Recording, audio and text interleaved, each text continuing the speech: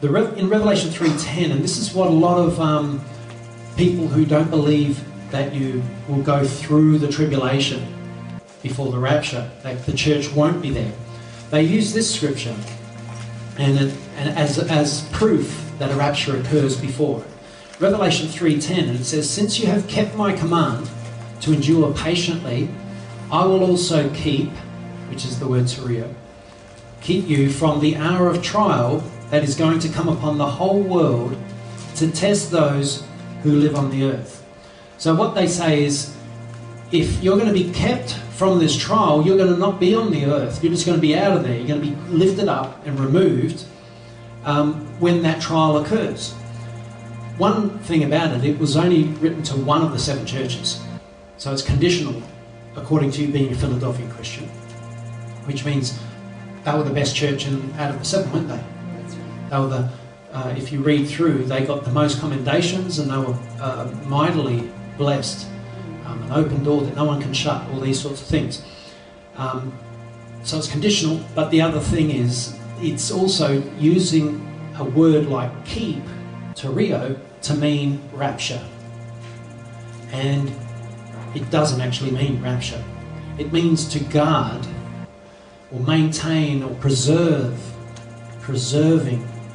or to keep intact. When Noah went on the ark, he was kept from the flood, he and his family. When Lot and his family were taken out of Sodom, they were kept. They were kept and protected. They were kept from suffering the wrath that was poured out on that people. Now, the same word is used here in John 17:15. It says, "My prayer is not that you take them out of the world, but that you keep them from the evil one." So my prayer is not that you take them out of the world. So it's even saying here, my prayer is not that you get raptured, not that you get lifted up, removed. It's that you will be kept safe from the evil one. Even when he's pouring out his bowls of God's wrath in a certain place on a certain thing, he will keep his people from that, from those hours of trial. He'll keep them safe. So eternal life, remember a few weeks ago, and I've got the sermon that's come up, and I was talking about the billions of years. Who remembers that when I was talking about billions of years in eternity? And we spend 1 billion years and we've just scratched eternity, and then we'll be looking at each other and saying we're 1 billion years old. And we've only just entered eternity. No matter how many billions you enter into, it just keeps on going. And even after you've lived 1 trillion years, you're still not scratching the edges of eternity. We don't fathom how long eternity is. We don't fathom the promise, the glorious promise that he's given us through his death and resurrection. Just how wonderful it is. Who wants to live forever? Yeah? If you don't turn to Jesus Christ. But we all want to live forever, And this is what saddens me, is when you go to funerals of people that don't know Jesus and they say, oh, he's in a better place now. And I feel like saying, well, I disagree. But you don't, because it's a terrible time, But people say, oh, he's in a better place now. He's not suffering any longer. And I'm thinking, oh, he would much rather be in the suffering he had on earth than where he is now, according to Scripture. He's more alive then than he is now. Yeah, that's right. And so when you don't know Jesus Christ, you've got nothing. Doesn't matter how much money you got, doesn't matter how much success you have, doesn't matter. All of these things that we do in this world mean zero. Jesus Christ is everything. We have nothing without Christ. And once we receive the promise, once we receive the inheritance, once he says, enter in, my good and faithful servant. Once we overcome this life and we go into glory forever and ever and ever and ever, it will dawn on us just how I will know in myself how little I appreciated what he did while I was living on earth. Do you know that feeling? That you'll feel sometimes you get this revelation of what he's done and it sort of impacts you and you think, gee, I've lived for years without this revelation. I've lived for years taking Christianity for granted, taking Christ for granted, taking the cross for granted. I'm not saying we don't appreciate it and we don't thank him, but it's beyond words how wonderful this promise is. And it's all because the Son of God stepped out of heaven and came to earth. The Son of God came down, and then he laid his life down.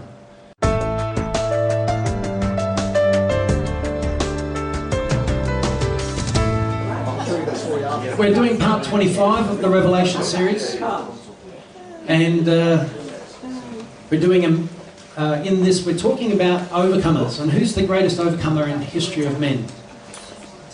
Jesus Christ. Amen. How did he overcome? By conquering death on the cross, and rose again from the dead. You know, so we're right up to that point in the churches where we're going to talk about the overcomers, and as we have Jesus as the greatest example in that. But the cross is the very power of God, the Word of God says. So let's turn to 1 Corinthians. Lord, just be with us now. Lord, I pray that your Spirit moves in through all of us this morning.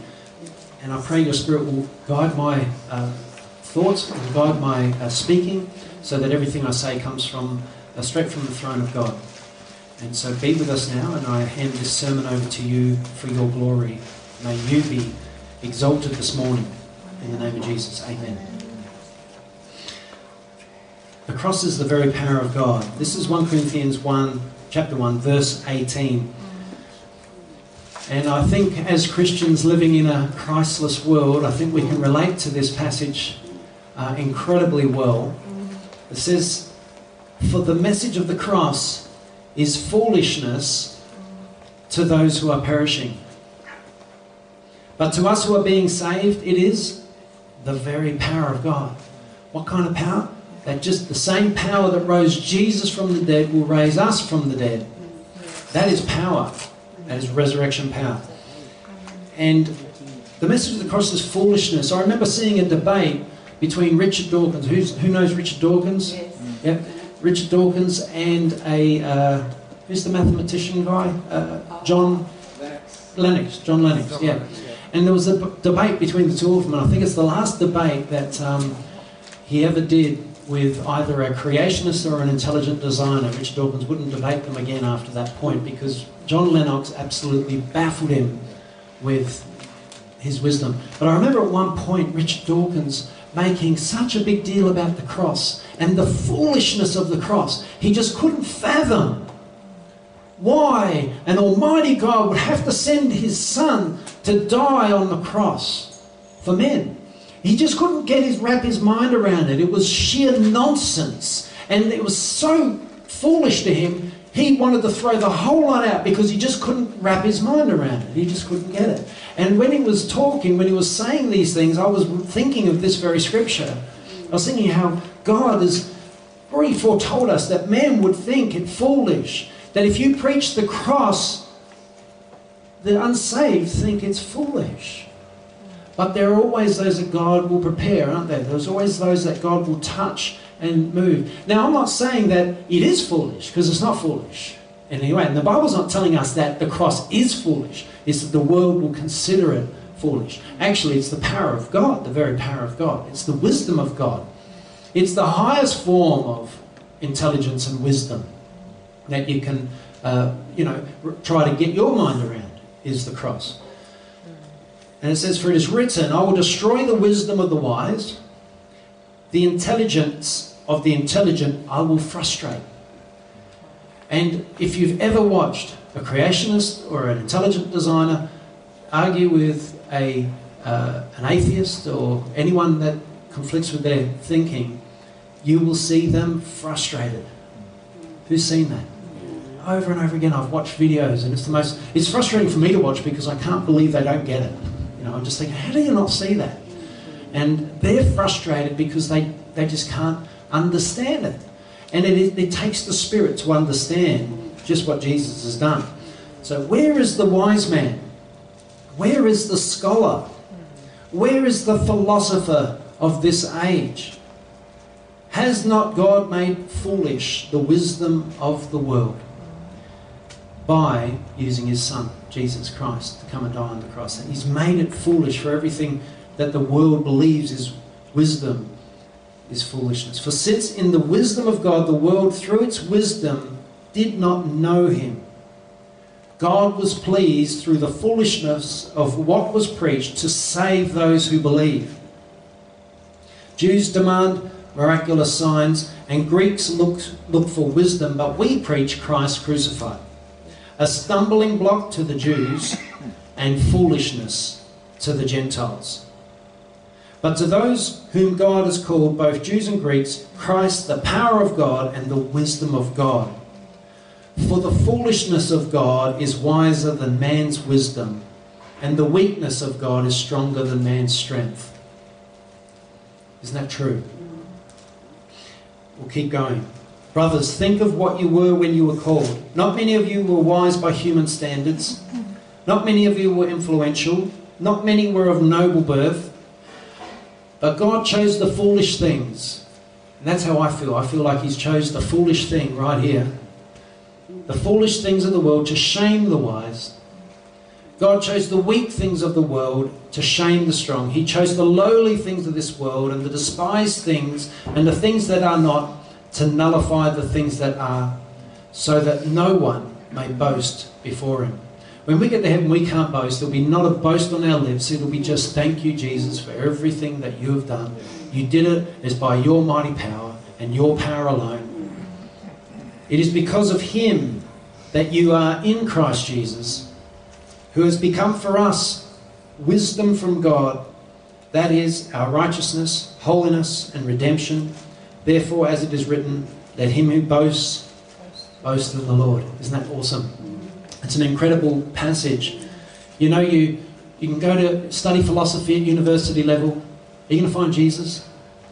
You won't find Jesus. You know, you go and study all the the sciences in this world. You'll study about, you study chemistry and you'll study biology and all that. You're going to find Jesus there? No, because to them it's foolish. To them it's foolish. But to us, it's the very power of God. We see beyond all that. We can see from God's perspective. Let's go to the next scripture. Romans 5, 6 to 11. 5 verse 6. And it says, if everyone's there, you see, at just the right time, when we were still powerless, Christ died for the ungodly. And just at the right time, if someone dies without Jesus, do they have power over death? If they die and they don't know Jesus Christ, they have no power over death. And just at the right time, while we were still powerless, as he's talking about a Christian believer, at just the right time, God got us saved. Whether that's early in our life, whether that's in the middle of our life, whether that's at the end of our life. And like Kat the other day, within 24 hours of passing away, she gave her life to Jesus Christ. Isn't that wonderful? Yes. Or my nana at 102 years old gave her life to Jesus Christ. That's powerful. Yes. And the other day, I think I was telling you, she was crook in hospital and they gave her up for dead. She had shingles and 102. 103. Well, now she's 103, but she was 102 at the time, wasn't she? Yeah, at the time. She was 102 in hospital, and she was, my mum was sending me texts, look, she doesn't look any good. She looks like she could die any moment, and all this, and we're sort of like, I got on the phone and said, Nana. And she said, I said, Nana, are you okay? She goes, oh, I'll be fine. If they just let me sleep, I'll be fine. I'm going, well, look, you are 102, Nan, you might not have that long to go. And she goes, look, I'll be fine. I said, look, shall we pray? And she goes, yes, please. And we started to pray. I said, you still believe in Jesus? Yes, I do. So she has this secret belief. She has to keep it secret because my mum and her husband are atheists. And if she lets them know that she's received Jesus, they are not going to stop until they convert her back to atheism. And I said to her right in the beginning when we got her saved, just keep it a secret. It's between you and God. She's not going to go out street witnessing at 102. It would be a world record on it. It would be a world record, wouldn't it? This old lady. Yeah, anyway, she's 100. Anyway, after all that, she was crook as a dog in hospital, and they're giving her up for dead, everyone, the doctors, everyone, and then all of a sudden she's in rehab. And I'm going, in rehab? 102, now she's home. She's bounced back, she's home. And how are you feeling? Nana? Great. Oh, your mother cooks beautiful meals. So she's back, she's fine again. So it's Should probably go to 110, 115 now. Hey? That's it, yeah. But I'm just wanting to keep, it's amazing. Just at the right time. It says it here, doesn't it? Just at the right time when we were still powerless. Christ died for the ungodly. Very rarely will anyone die for a righteous man, though for a good man someone might possibly dare to die. But God demonstrates his own love for us in this, that while we were still sinners, Christ died for us. Christ died for us. Christ died for every sinner. And since we now have been justified by his blood, how much more shall we be saved from God's wrath through him? Did you catch that? How much more will we be saved from God's wrath? What's that? The wrath of hell. For if, when we were God's enemies, we were reconciled to him through the death of his Son, how much more, having been reconciled, shall we be saved through his life? So, if when we were God's enemies, we were reconciled through his death. But that's what the water baptism symbolises. When you go into the water, it's you're identifying with his death, and when you come up, you're identifying with his life. It was like, celebrating the Easter in your life. If you want to use it for lack of a better term, people got this problem with the word Easter, and rightly so. But it's Jesus died and he rose again, and that is exactly what happens at the baptism as well. For if when God's enemies were reconciled to him through the death of his Son, how much more, having been reconciled, shall be saved through his life? Not only is this so, but we also rejoice in God through our Lord Jesus Christ, through whom we have now received reconciliation. These are the most precious words in all of Scripture. We have been reconciled to Jesus Christ through his death and his resurrection. Amen. Now to the overcomer, 1 John 5, 10 to 11. Let's just turn there. 1 John 5:10. Anyone who believes in the Son of God has this testimony in his heart. Anyone who does not believe God has made him out to be a liar, because he has not believed the testimony God has given about his Son. And this is the testimony: God has given us eternal life, and this life is in his Son. It's not this life is with his Son. This life is in him. He who has the Son has life. He who does not have the Son of God does not have life. So eternal life. Remember a few weeks ago, and I've got the sermon that's come up, and I was talking about the billions of years. Who remembers that when I was talking about billions of years in eternity? And we spend 1 billion years, and we've just scratched eternity, and then we'll be looking at each other and saying we're 1 billion years old, and we've only just entered eternity. No matter how many billions you enter into, it just keeps on going. And even after you've lived 1 trillion years, you're still not scratching the edges of eternity. We don't fathom how long eternity is. We don't fathom the promise, the glorious promise that he's given us through his death and resurrection. Just how wonderful it is. Who wants to live forever? Yes. Yeah? If you don't turn to Jesus Christ. But we all want to live forever, And this is what saddens me, is when you go to funerals of people that don't know Jesus and they say, oh, he's in a better place now. And I feel like saying, well, I disagree. But you don't.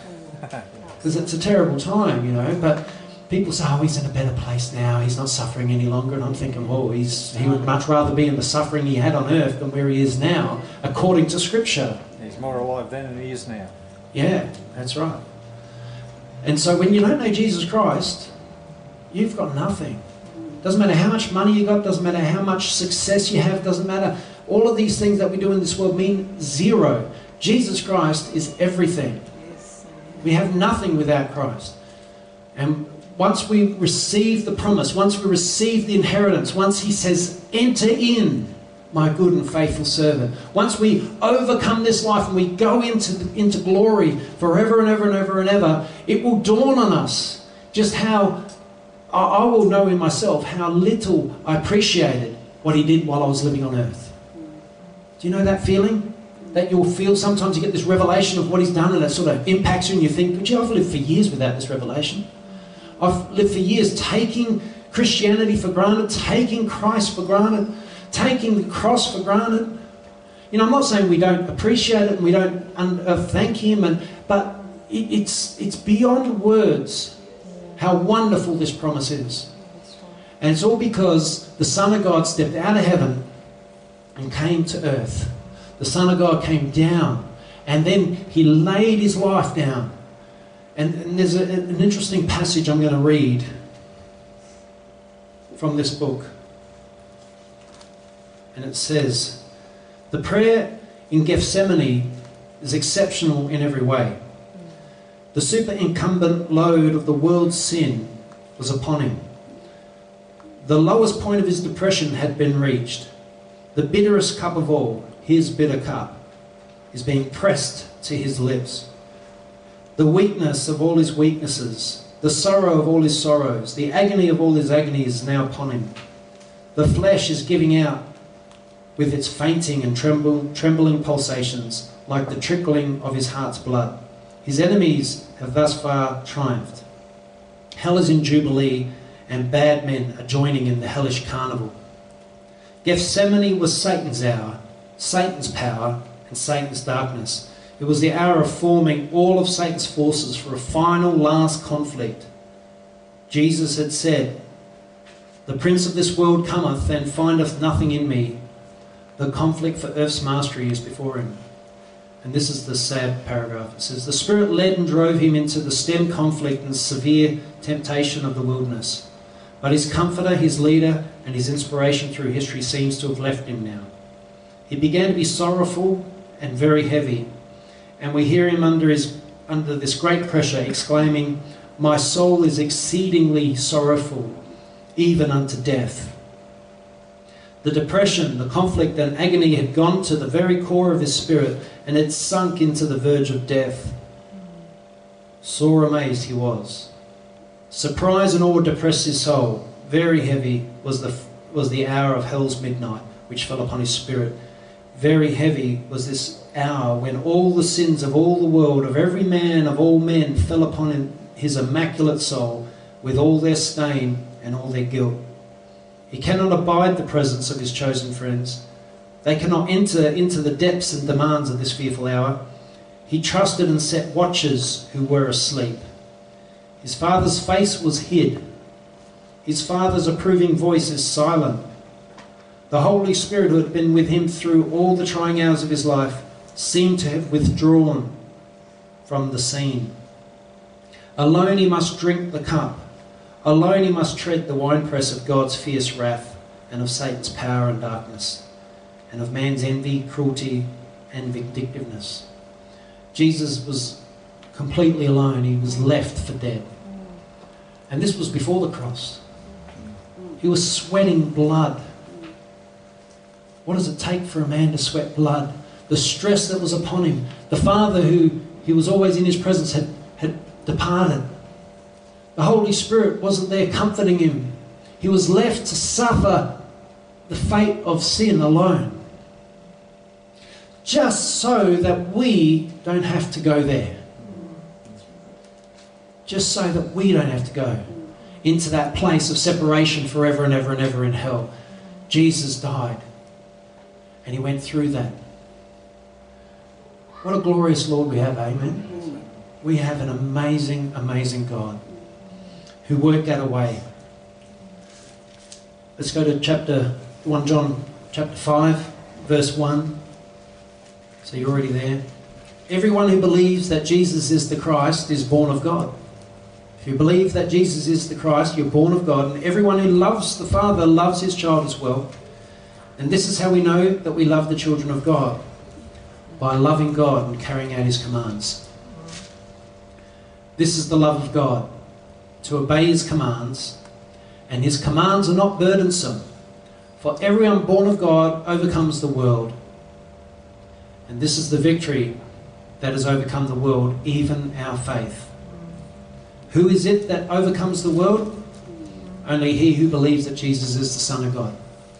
You can't overcome the world, you can't overcome all the temptations of the world without Jesus Christ and without believing in Jesus Christ as the Son of God. If we could get the communion, guys. Turn to Revelation 12, verse 10. It says, "Then I heard a loud voice in heaven say, Now have come the salvation and the power and the kingdom of our God and the authority of his Christ. For the accuser of our brethren, or our brothers, who accuses them before our God day and night, has been hurled down. And then it says about the overcomers, they overcame him by the blood of the Lamb. By the blood. There's power in the blood. Amen? There's power. Power? Wonderful working power. In the blood. They overcame him by the blood of the Lamb and by the word of their testimony. By the word of their testimony.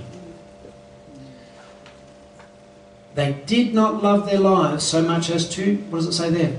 Did not love their lives so much as to shrink from death. So life in Christ is beyond this body. Life in Christ is, we're in him eternally. And as Justin Martyr said, you can kill this body, but you can do me no real harm. The body is just a tent. This is not our permanent abode.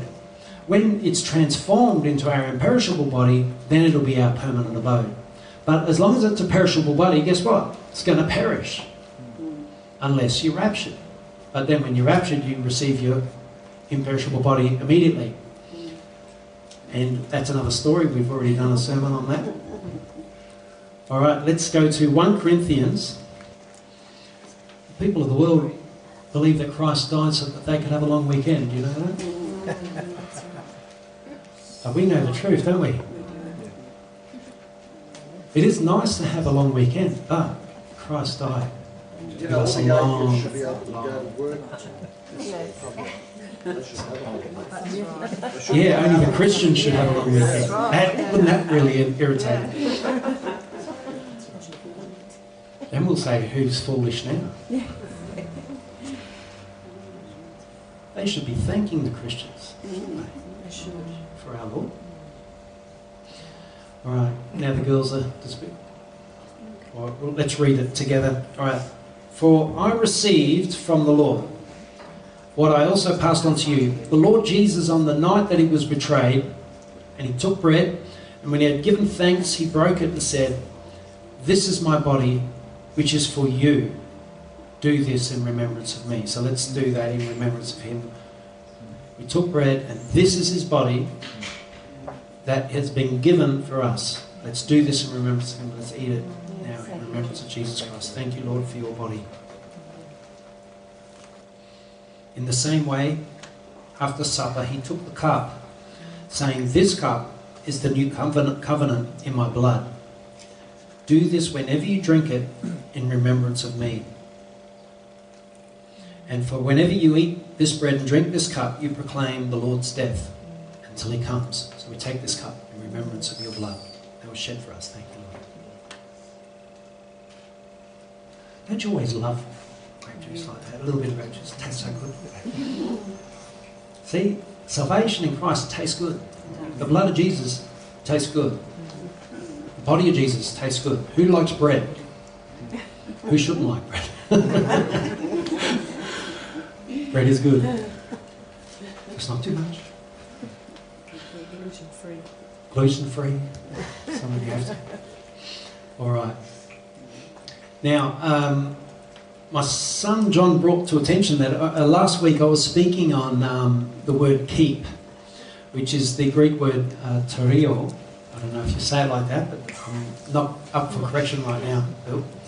But I'm going to talk about it again because I actually mixed it up a little bit.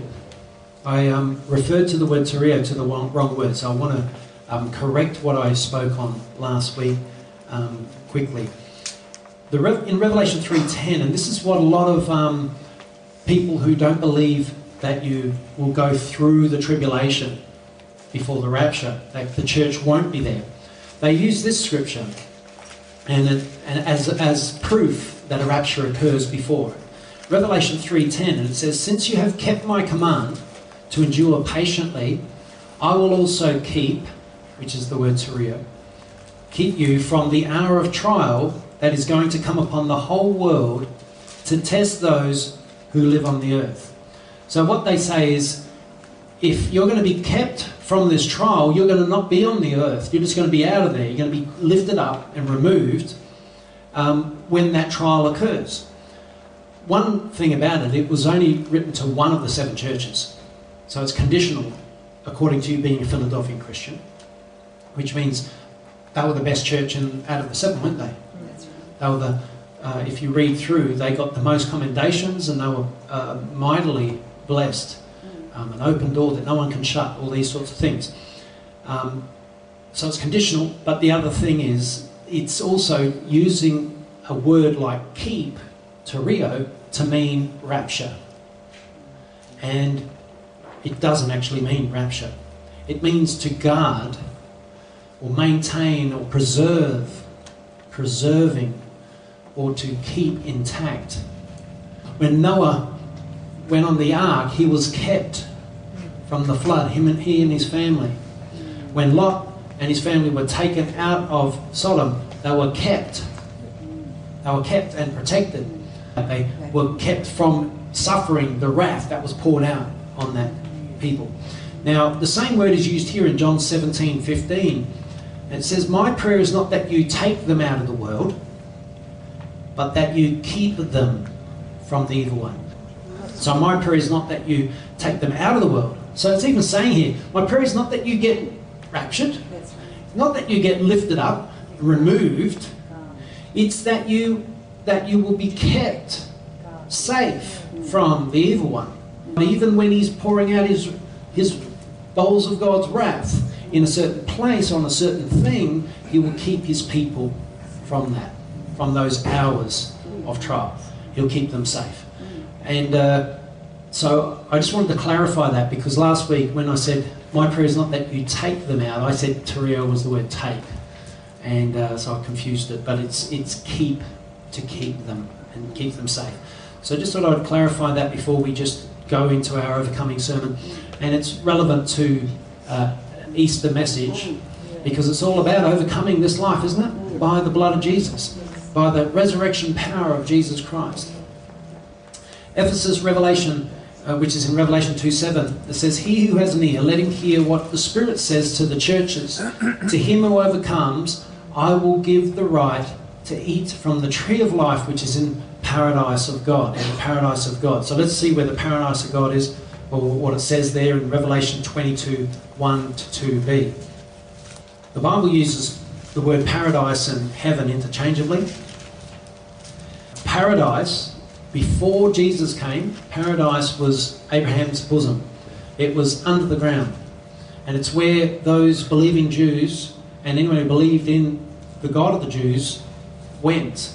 And they went to be with Abraham.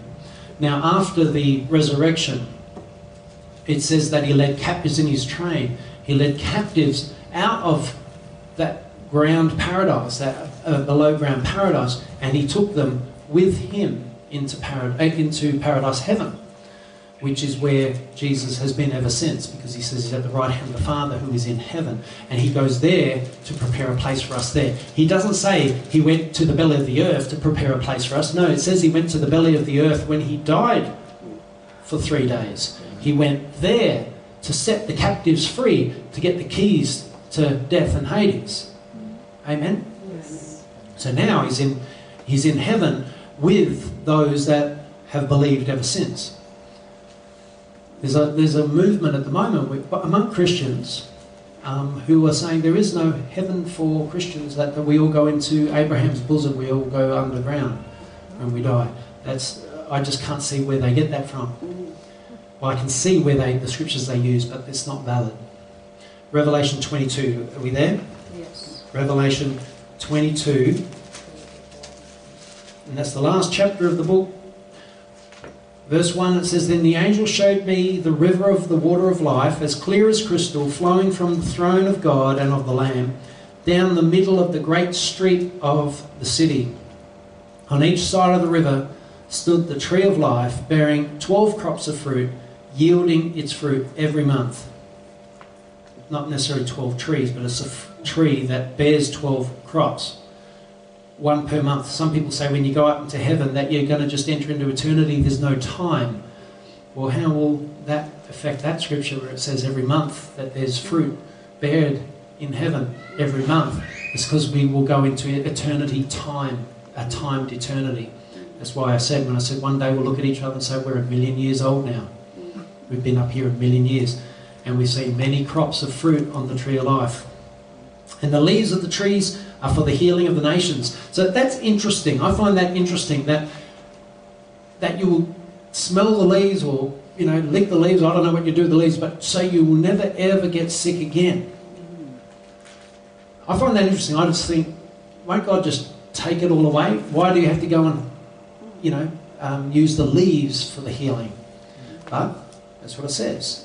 So God still wants us to, look after ourselves and care for ourselves, Go and heal yourself with the leaves. You may have overeaten some of the fruit, may have had a stomachache. Who's overeaten plums or something like that? I'm not saying you get stomach aches in heaven, but it's just, I'm trying to work out from the wording there that in heaven there will be fruit, trees with fruit on them, and the leaves of the trees are for the healing of the nations. So those leaves will heal everyone. So obviously there'll be something we'll be putting those leaves in everything we eat in heaven. It's interesting. Smyrna, Revelation 2:11 says, "He who has an ear, let him hear what the Spirit says to the churches. He who overcomes will not be hurt at all by the second death." Let's go to Revelation 20. You're right there, 20, verse 14. Everyone there? Verse 14, it says, "Then death and Hades were thrown into the lake of fire. The lake of fire is the second death." So what's the lake of fire? Well, some people sort of use the term hell synonymously with that. But we find out that hell is picked up and thrown into the lake of burning sulfur. So hell is also, Scripture says, underground. So there was paradise of Abraham's bosom was underground, and then there was hell that, is still underground, I believe. And there was even a parable, or not a parable, a story that Jesus used about Lazarus and the rich man. And the rich man was where? He was in hell. He was nameless. He didn't have a name. He was in hell. But Lazarus, who was the poor man, had a name, and he was in Abraham's bosom. But there was a chasm between them that no one could cross. And he couldn't, even if he felt like going and giving him some water, he couldn't. So it speaks about those two areas. Yes, Bill? Rob, sorry, could the lake of fire be the sun? Well, this is what, is it chicken? Yeah. Steve Chickline. I found that pretty valid type of, theory. It doesn't say it's the sun, And but then the earth will be purified from this evil that's down. yeah. The earth could be the sun. I'm sorry, the earth. Hell could be lake of burning sulfur could be the sun. Everything's getting confusing right now. But yeah, that's one of the theories that if you watch Steve Chickanotti, Chickanotti, how do you say his last name? Chocolanti. Chocolanti. Chocolanti. Sounds like a type of cappuccino. Even scientists refer to certain sections of the sun as being a lake. A lake, they do, yeah. And sulphur that rains down too, because there's rain on the sun, and it's sulphur rain. Yes. Yeah, which talks about the lake of burning sulphur and sulphur raining down. So they believe, if this is true, that they will be picking up hell and throwing it in to the sun. And that therefore, Isaiah 66, where it speaks of every week, every Sabbath, going out and gazing upon the souls that had died. Who knows that scripture? Yep, most of us here do. Just for the sake of this discussion now, I may as well go there. I'm getting right off my notes. Isaiah, let's go to Isaiah. All right, the last chapter of Isaiah, verse 22. And I've spoken on this about, 4 or 5 times in church over the years, but it's a worthy one. Everyone there? "As the new heavens and the new earth that I make will endure before me, declares the Lord, so will your name and descendants endure from one new moon to another, and from one Sabbath, that's one Saturday to another. All mankind will come and bow down before me, says the Lord. And they will go out and look upon the dead bodies of those who rebelled against me. Their worm will not die," which is where Jesus gets that saying. where the worm will not die, nor will their fire be quenched, and they will be loathsome to all mankind. I used to think that they would go out and they'd look down into a viewing platform and look down into the lake of burning sulphur. But is it that we go out and we look up? And in our imperishable bodies we have like telescopic vision, and we can see the souls in the sun. How many people have died not knowing Jesus over the centuries? Just billions and billions and billions. Billions and billions. You need a big place. Is the sun big enough? I think so. It's a theory. I'm not saying it's doctrine, but it's a theory, and a fairly valid theory. All right, and let's go to the next one. To him who overcomes, Pergamum. He who has an ear, let him hear what the Spirit says to the churches. To him who overcomes, I will give some of the hidden manna. I'll also give him a white stone with a new name written on it, known only to him who receives it. Now, I want to talk about those two things, the hidden manna and the white stone with a name on it. So what is hidden manna? We all know that manna was what fell in the desert during the 40 years of Israel, wandering in the desert. But some say that we receive this hidden manna in this life in the form of the hidden closet life with Christ. And I take that on board. He who eats me and drinks my blood has eternal life. So that is the hidden manna we receive. Let's go to John just to read about that. John 6, this is all valid to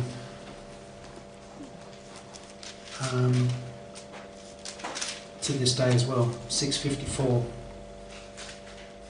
It says, when you're there, whoever eats my flesh and drinks my blood has eternal life, and I'll raise him up at the last day. For my flesh is real food and my blood is real drink.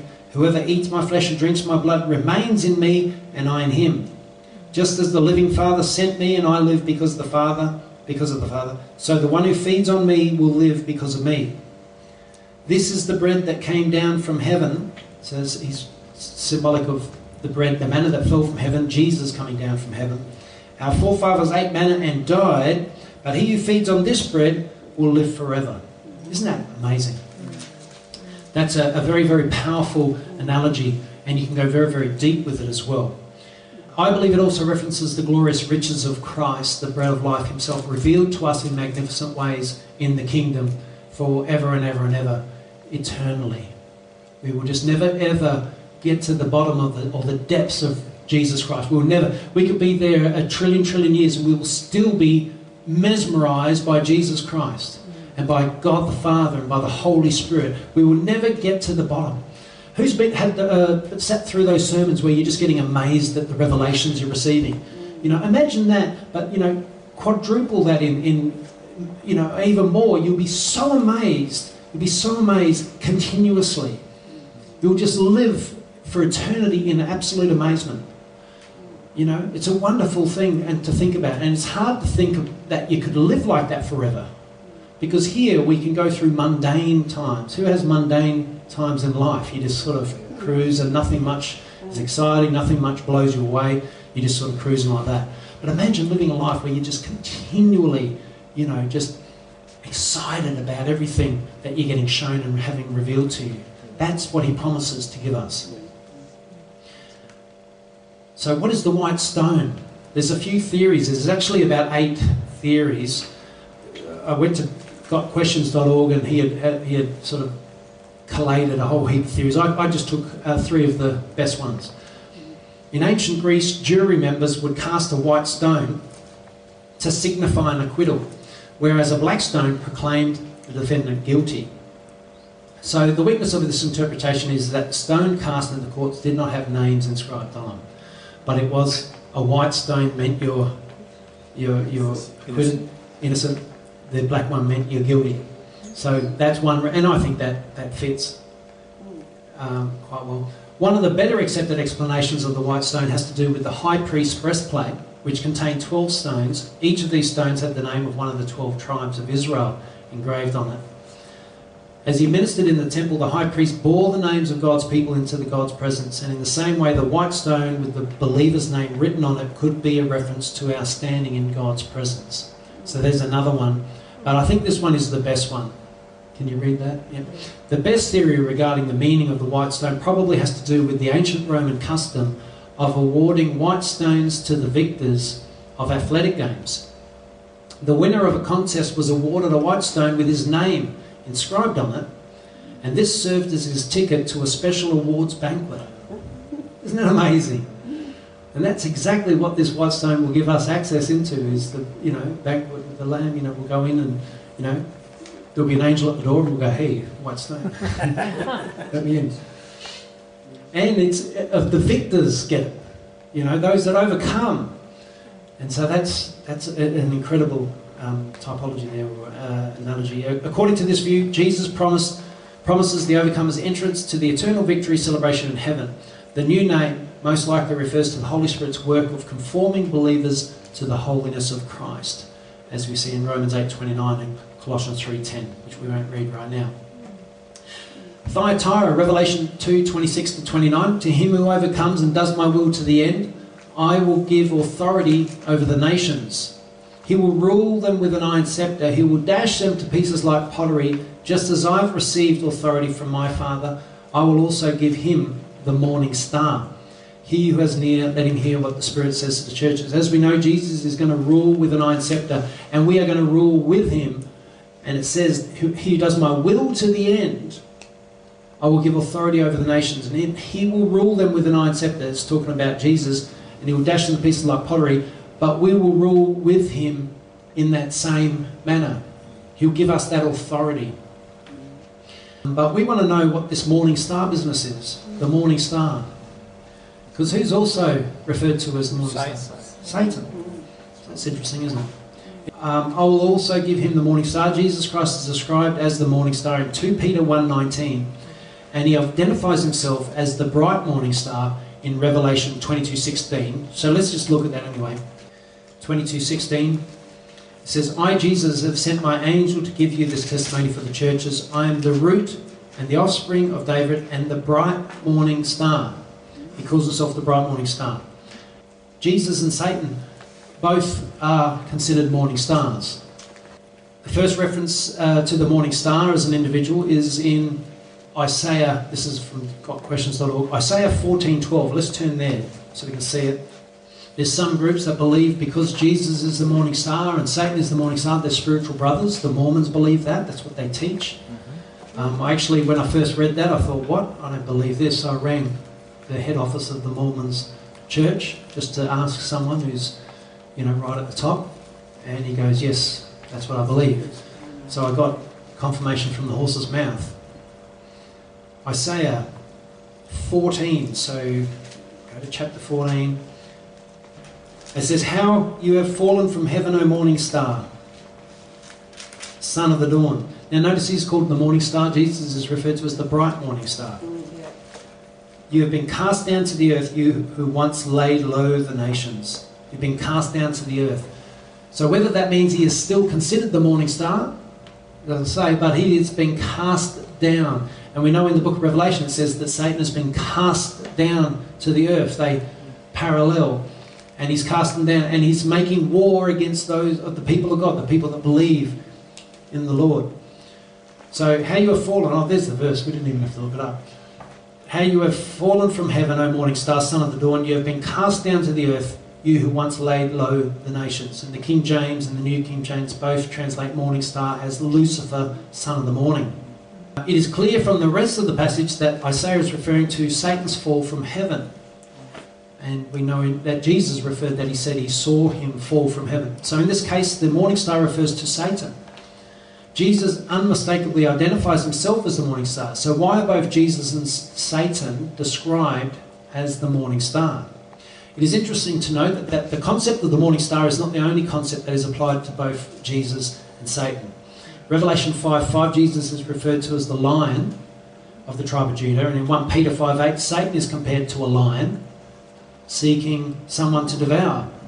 Yes. So the point is this, both Jesus and Satan to a certain extent have similarities to lions. Jesus is similar to a lion in that he is the king. He is royal and he's majestic. Satan is similar to a lion in that he seeks to devour other creatures.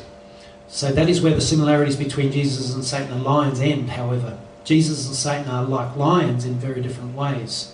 The idea of the bright morning star is a star that outshines all the others. And Jesus is the one who is called bright. Bright. Outshines the others. Satan was a morning star. Jesus, as God incarnate, the Lord of the universe, is the bright and morning star. Jesus is the most holy and powerful light in all the universe. So you could compare it to the light of the sun and the light of the moon. The light of the moon reflects the light of the sun. So 2 Corinthians 11:14, and no wonder, since Satan himself masquerades, what? As an angel of light. He's masquerading now. So while both Jesus and Satan can be described as morning stars, in no sense is this equating Jesus and Satan as the same or brothers, as the Mormons believe. Satan is a created being. His light only exists to the extent that God created it. Jesus is the light of the world, John 9:5. So only Jesus' light is bright and self-existent. Satan may have been a morning star, but he is only a poor imitation of the one true bright morning star, which is Jesus Christ, the light of the world. You can see why I go to gotquestions.org for some answers. He's done a good job there. Satan was meant to be a morning star like Jesus, just as we are meant to be. Matthew 5:14-16, you are the light of the world. A city set on a hill cannot be hidden, nor does anyone light a lamp and put it under a basket, but on a lampstand, and it gives light to all who are in the house. Let your light shine before men in such a way that they may see your good works and glorify your Father who is in heaven. So we're called to be lights, just as Jesus is a light. At one stage in heaven past, Satan was a light, a morning star. He was held in high honour by Jesus himself, held him in high honour. He was certainly not like Jesus in any way, in the sense that he was created by Jesus. Jesus gave him life, but he was a high-ranking angel, up there with the Archangel Michael and Gabriel. But he fell because he started to, instead of directing the worship, this is what they believe, instead of directing the worship to God, he directed them to himself, and he absorbed it all to himself. And that's why we now see Satan in the rock and roll or music and popular music industry, because they all absorb the worship, don't they?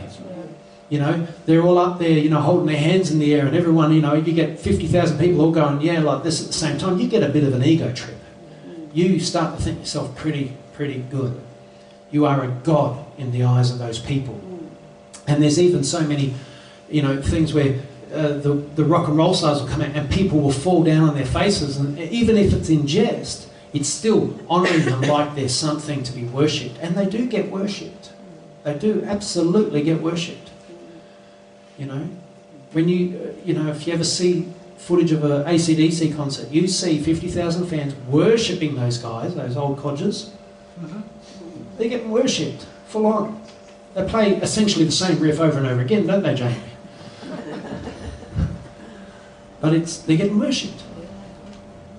But we aren't meant to receive the worship, are we? We're meant to redirect it to Jesus Christ. So keep that in mind. So Sardis, Revelation 3:5-6. He who overcomes will like them be dressed in white. What does that represent?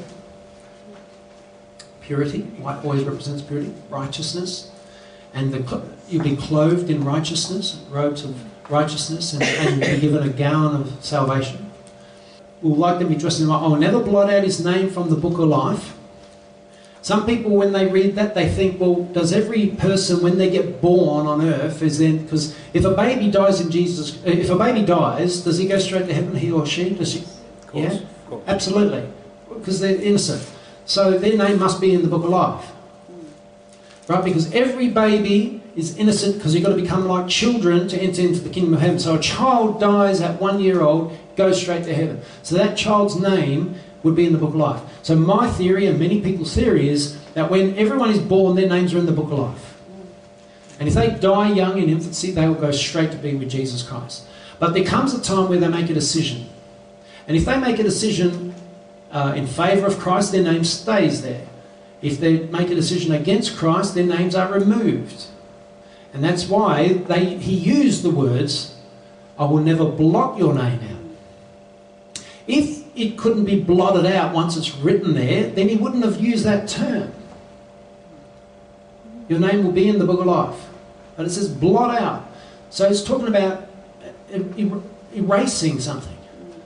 Right? So it works in, like if you imagine if there was a million babies born in a certain city and then that city got destroyed and those million babies would have all died, but they've all gone to be with Christ. Amen? Yes. As Christians, we've got to believe that. Yes. But if those million babies all grew up, would they have gone to be with Christ, all of them? No. There's a good chance that a good portion won't. So blessed are those that die, Yeah. you know, Yeah. young. Yes. They've got a one-way ticket straight to heaven, Yes. you know. That's my theory. If you want to come and argue with it, I'd like to see how it might be wrong. And I could be wrong, so I'm trying not to be dogmatic on it, but it makes sense to me. I will never blot out his name from the book of life, but will acknowledge his name before my Father and his angels. He who has an ear, let him hear what the Spirit says to churches. You know, when I read that, but will acknowledge his name before my Father and his angels, I just, you know, there's that time when we're standing at judgment, and we all will stand at judgment, amen? We will all stand before God, and Jesus comes up, because it's my turn, and then as I'm walking up before God, Jesus comes up and puts his arm around me. How comforted would you feel? You'll be like, oh, I'm so glad. I'm so glad I stuck to Jesus Christ through thick and thin. I didn't let go. I stayed the course. I endured. And I'm here now, and I'm facing the King of Kings, the Lord of Lords, and Jesus walks up beside me, put his arm around me. Comfort. That comfort. You couldn't explain how you will feel because, you know, we know that God has the power to throw you into hell forever and ever and ever. And at that point it'll be the lake of burning sulfur. But Jesus comes up beside you, puts his arm around you and says, don't worry, I love you. Don't worry, I'll speak on your behalf. That's beautiful. So those are beautiful words, aren't they? He who has an ear, let him hear what the Spirit says to the churches. Nearly finished, guys. Philadelphia. To him who overcomes, I will make a pillar. 1 Peter. Let's just quickly turn there. We've got to read that. And get this. These promises to the overcomers, all these promises come to every overcomer. It's not just to those churches. These promises are just a collation of the promises that God promises to give us. 1 Peter chapter 2, verse 4 to 5. So as you come to him, the living stone, rejected by men but chosen by God and precious to him, so the living stone is Jesus Christ, you also, like living stones, are being built into a spiritual house to be a holy priesthood, offering spiritual sacrifices acceptable to God through Jesus Christ. That's what we are. We are living stones being built into a spiritual house to be a holy priesthood offering spiritual sacrifices acceptable to God. That's what we're meant to be. And then if we shoot down to 2:9 to 10, and it says, but you are a chosen people. This is an often quoted passage. But you are a chosen people, a royal priesthood, a holy nation, a people belonging to God, that you may declare the praises of him who called you out of the darkness into his wonderful light. Once you were not a people, but now you are the people of God. Once you had not received mercy, but now you have received mercy. And that's what we are, a royal priesthood, people belonging to God, a holy people. We are to be those people. And then it says here, he who overcomes, I'll make a pillar. Now what's a pillar? I think that's a pillar. There. Strong column. Yeah, strong support, holding up the roof. We're holding up the next level. They're powerful. So he's going to make us really strong, super strong, able to carry a lot of weight. So never again will he leave it. And this is what he says to the overcomers. Never again will you leave this temple. Never again will you leave it. I will write on him the name of my God and the name of the city of my God, the New Jerusalem, which is coming down out of heaven from my God. And that's in Revelation 21, 1 to 4. We won't read it now, but it's basically talking about this huge cube that's coming down from heaven, and it's called the City of God. And it's roughly about 2,000 kilometres, one direction, 2,000 that way, and 2,000 that way. So it's a big cube, and it's going to drop down on the earth. And in that place you will never leave. Remember we talked about how long it would take you to get through the whole place when we were talking about that? You imagine walking 2,000 kilometres that way, and then you go over 100 metres or 200 metres, and you have to do another 2,000 kilometres, and you're only on the bottom level, and you've got 2,000 kilometres of levels that way. You're just going to be in this city forever and ever and ever, and that's why it says you will never leave it, because you won't have to. And then when you get to the end of it, you've been in there for 10,000 years, and you've seen the whole cube. God says, go and start again. And I go, oh, well, I've already seen it. Well, I've changed it. It's all different. It's all new. It's evolving, growing, changing. So you start again, and everything's mind-blowing again. You just go on. So these people who have been made pillars will never leave this city and the temple. I will write on him the name of my God and the name of the city of my God, the New Jerusalem, which is coming down from out of heaven. And I'll also write on him my new name. Now, we don't know what that is, so I'm not going to go and make any kind of assumptions on that one. People make all kinds of assumptions on that. They like to do that. I think there's enough that's been spoken about in Scripture to talk about without having to talk about things that aren't spoken in Scripture. We should not go beyond the written word. The word. All right. Laodicea, Revelation 3:21-22. To him who overcomes, I will give the right to sit with me on my throne, just as I overcame and sat down with my Father on his throne. Now this comes to potentially the worst church of all. An offer to come and sit on the throne. Come and rule with me. Come and sit up here on the throne. You know, if you ever walked into a king's chamber and he said, come and sit on the throne with me, it would be the greatest honour anyone could ever give. And I believe that it's said to the Laodicean church, because the Laodicean church is probably the most wicked, or in the sense it has the most temptation, the most against it. So a great promise has been given to that church. He who has an ear, let him hear what the Spirit says to the churches. Phew. I finished the 7 churches. You happy about that? I need water now. That's it. I'll finish and then I'll drink. So the next sermon in this series, guess what? It's going to be Revelation 4, which is the throne in heaven. And there's some good stuff coming about the throne in heaven. So I hope you can come next week. We plan to do that. I'm really looking forward to working on this because I've been spending so much time on the 7 churches. It'd be good to do something else. And then guess what comes after that? The 7 seals. Yeah, so that's going to be powerful stuff. So please get along for that. All right, let's pray. Thank you, God. We just thank you for this time now, Lord. And we thank you that, Jesus, you came 2,000 years ago. We thank you that you laid your life down for us 2,000 years ago, Lord. And you've risen from the dead. You overcame death and Hades. And now that we who believe have life in you, and the power that raised you from the dead will also raise us from the dead as well when we come to the end of our lives here. So we thank you for this wonderful promise and this wonderful and these wonderful scriptures that give us this hope to believe that, Lord, that we can live eternally just as you have promised. So, Lord, increase all our faith. Really help us to really embrace the faith, embrace Christianity, to read the Word and to pray and to seek you, Lord, and just to be more active as Christians in our community. And I pray that your Spirit will move upon us this weekend and touch us, Lord, as we may be going and having lunch with people and so on, Lord. Let our conversations be holy and directed at you, and may we help people to find you, Lord, through our lives and also through the things that we say.